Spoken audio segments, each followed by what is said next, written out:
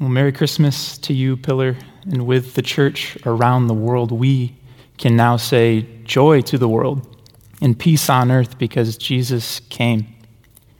He came to what was his own, and for those who believe in his name, he gives us power to become children of God. So, Merry Christmas.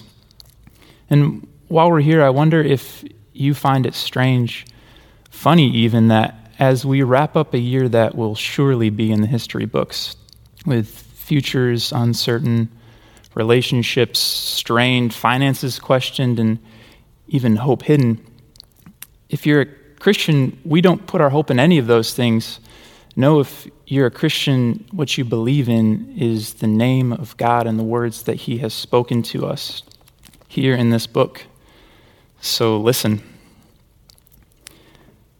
After 8 days had passed, it was time to circumcise the child, and he was called Jesus, the name given by the angel before he was conceived in the womb. And when the time came for their purification, according to the law of Moses, they brought him up to Jerusalem to present him to the Lord. As it is written in the law of the Lord, every firstborn male shall be designated as holy to the Lord. And they offered a sacrifice, according to what is stated in the law of the Lord, a pair of turtle doves or 2 young pigeons. Now there was a man in Jerusalem whose name was Simeon. This man was righteous and devout, looking forward to the consolation of Israel, and the Spirit of God was upon him. It had been revealed to him by the Spirit that he would not see death before he had seen the Lord's Messiah. And guided by the Spirit, Simeon entered the temple, and when the parents brought in the child to do for him what was customary under the law, Simeon took him in his arms and began praising God, saying, "Master, now you are dismissing your servant in peace, for my eyes have seen your salvation, which has been prepared in the presence of all people, a light for revelation of the Gentiles, and for glory to your people Israel." The child's father and mother were amazed at what was being said about him. Then Simeon blessed them and said to his mother Mary, "This child is destined for the falling and the rising of many in Israel, and to be a sign that will be opposed, so that the inner thoughts of many will be revealed, and a sword will pierce your own soul too." There was also a prophet, Anna, the daughter of Phanuel of the tribe of Asher. She was of great age, having lived with her husband for 7 years after her marriage, then as a widow to the age of 84. She never left the temple, but worshiped there with fasting and prayer night and day. At that moment she came and began to praise God and to speak about the child to all who were looking for the redemption of Jerusalem. And when they had finished everything required of them by the law of the Lord, they returned to Galilee, to their own town of Nazareth. And the child grew and became strong, filled with wisdom, and the favor of God was upon him. The word of the Lord. Thanks be to God.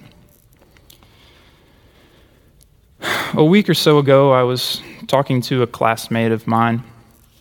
We were in the seminary library just down the street from Pillar. We'd just gotten done with virtual chapel, now masked up, distanced, and wearing latex gloves as we scanned through old books while we were writing our final papers. Looking for a distraction, I asked him how the season of Advent had been going for him. He took some time and told me that he'd actually been having a hard time remembering that it even was Advent, not so much because of the busyness or even because of the strange times we're in, but because he just wasn't sure what he was waiting for.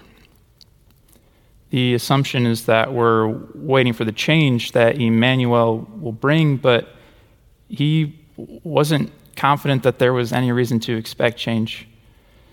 And it didn't seem like he was being cynical, but he was just honestly stating how he felt. I appreciate that conversation, and I don't know what Advent was like for you or how your Christmas time is going, but I do think it important to reflect on those questions, asking similar questions. What fruition, what fulfillment, what change has taken place for you who have been waiting so diligently for the Lord's Messiah. And if we happen to see each other in the near future, I would love to hear from you. This part of the story, the Gospel of Luke, chapter 2, verses 21 through 40, a lot takes place. In the beginning, the child is nameless, 8 days old, uncircumcised, and by the end, the baby Jesus is returning from Jerusalem with Mary and Joseph. He's growing strong, having fulfilled everything required of him by the law of the Lord.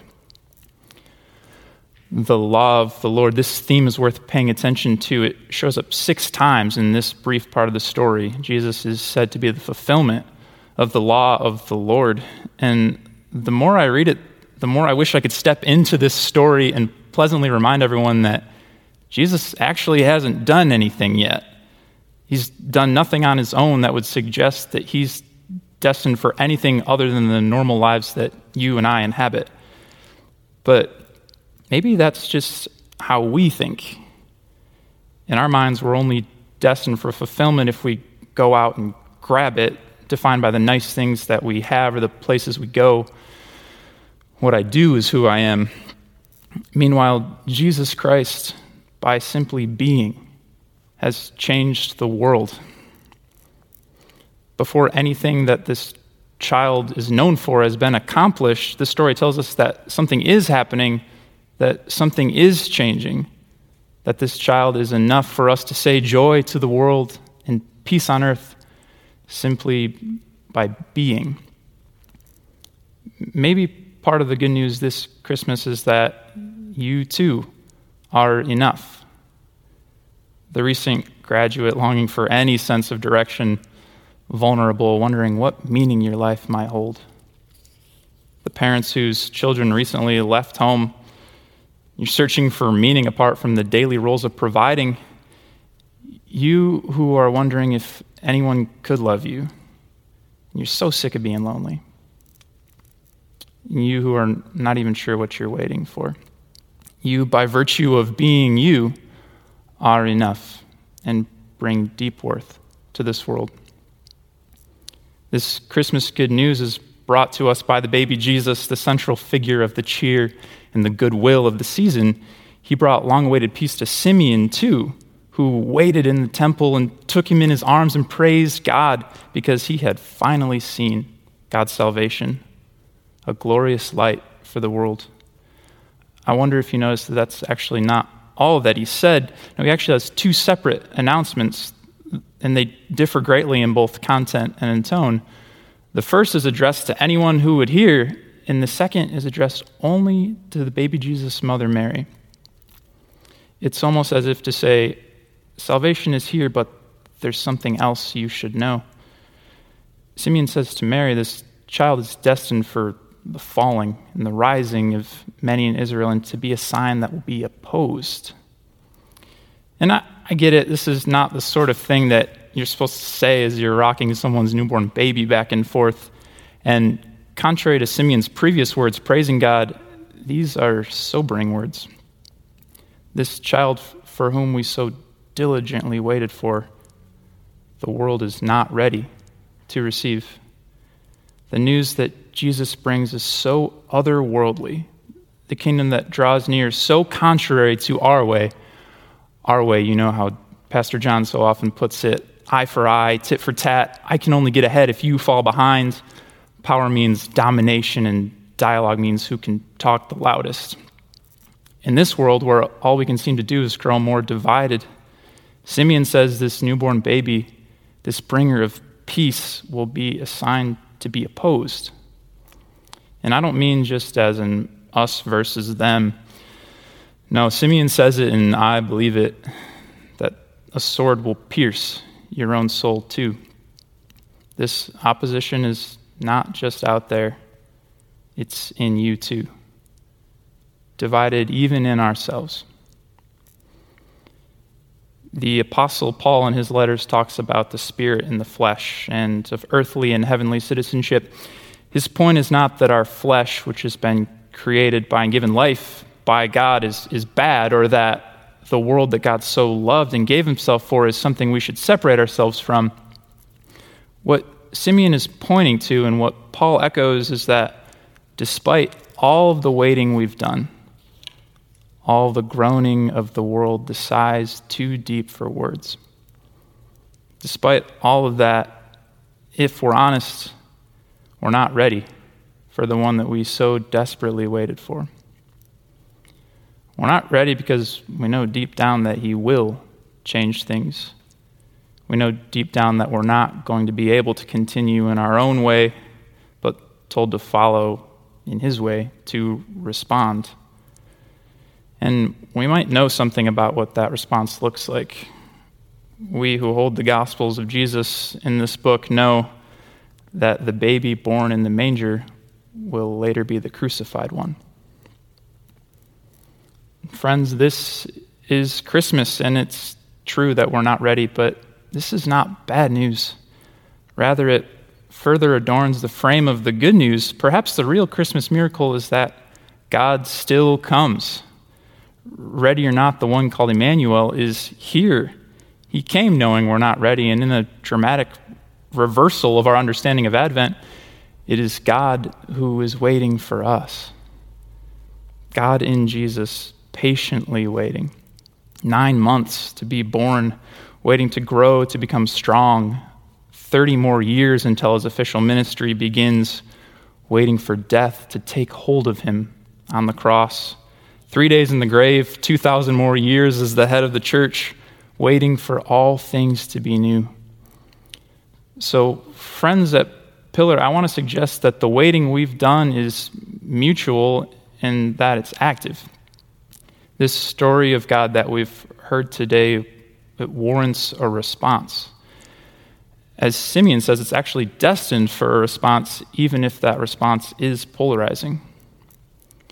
And the story tells us that this destined response includes your inner thoughts being revealed, a sword piercing your own soul. And I don't know about you, but at least part of me does not want this. Isn't it tempting to not respond, to remain silent, to keep our inner thoughts hidden, to leave deep shame unaddressed, to pretend things are okay, glossing over deep divisions, to only watch out for yourself, your family, your best interests, to do what we've always done, to meet God's invitation to respond with silence. Silence is tempting. Here's author Frederick Buechner on that silence. We sit in silence with one another, each of us more or less reluctant to speak for fear that if she does, she may sound like a fool. So either we do not speak, or we speak not to reveal who we are, but to conceal who we are, because words can be used either way, of course. We wear masks, and with practice, we do it better and better, and they serve us well, except that it gets very lonely inside the mask, because inside the mask that each of us wears, there is a person who both longs to be known and fears to be known. In this sense, every one of us is an island, separated from every other person by fathoms of distrust and duplicity. Part of what it means to be is to be you and not me. I don't mean to get too existential or too heavy while you're celebrating Christmas, but I don't think silence is what you want either. Wouldn't you rather let the light of salvation shine upon you, to seek the one who promises the redemption of Jerusalem and of the entire world, all creation? Wouldn't you rather feel the peace that Simon felt when he said aloud, "For my eyes have seen your salvation"? No, you don't want silence. And when we consider this Christmas story, and we're only at the very beginning, not even to the end of the second chapter, what we're seeing up until this point are the different responses the world has to Jesus. Angels telling, shepherds retelling, Mary pondering, Simeon prophesying, Anna informing, they're all responding. Each person had something beautiful to say about Jesus, but nobody said it all. Everyone witnessed to something true about the Messiah, but nobody captured the whole truth. And so I have to ask, what will you say? You who have waited for and have received Emmanuel, who've tasted and seen of his salvation, how will you respond? You who as a church have been called a sign, a foretaste even of the kingdom, what will you do? As we look forward to a new year, how will you grow?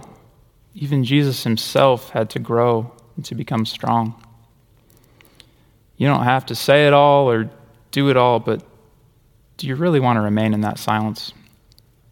Because ready or not, the one called Emmanuel is here. God did not wait to draw near to us.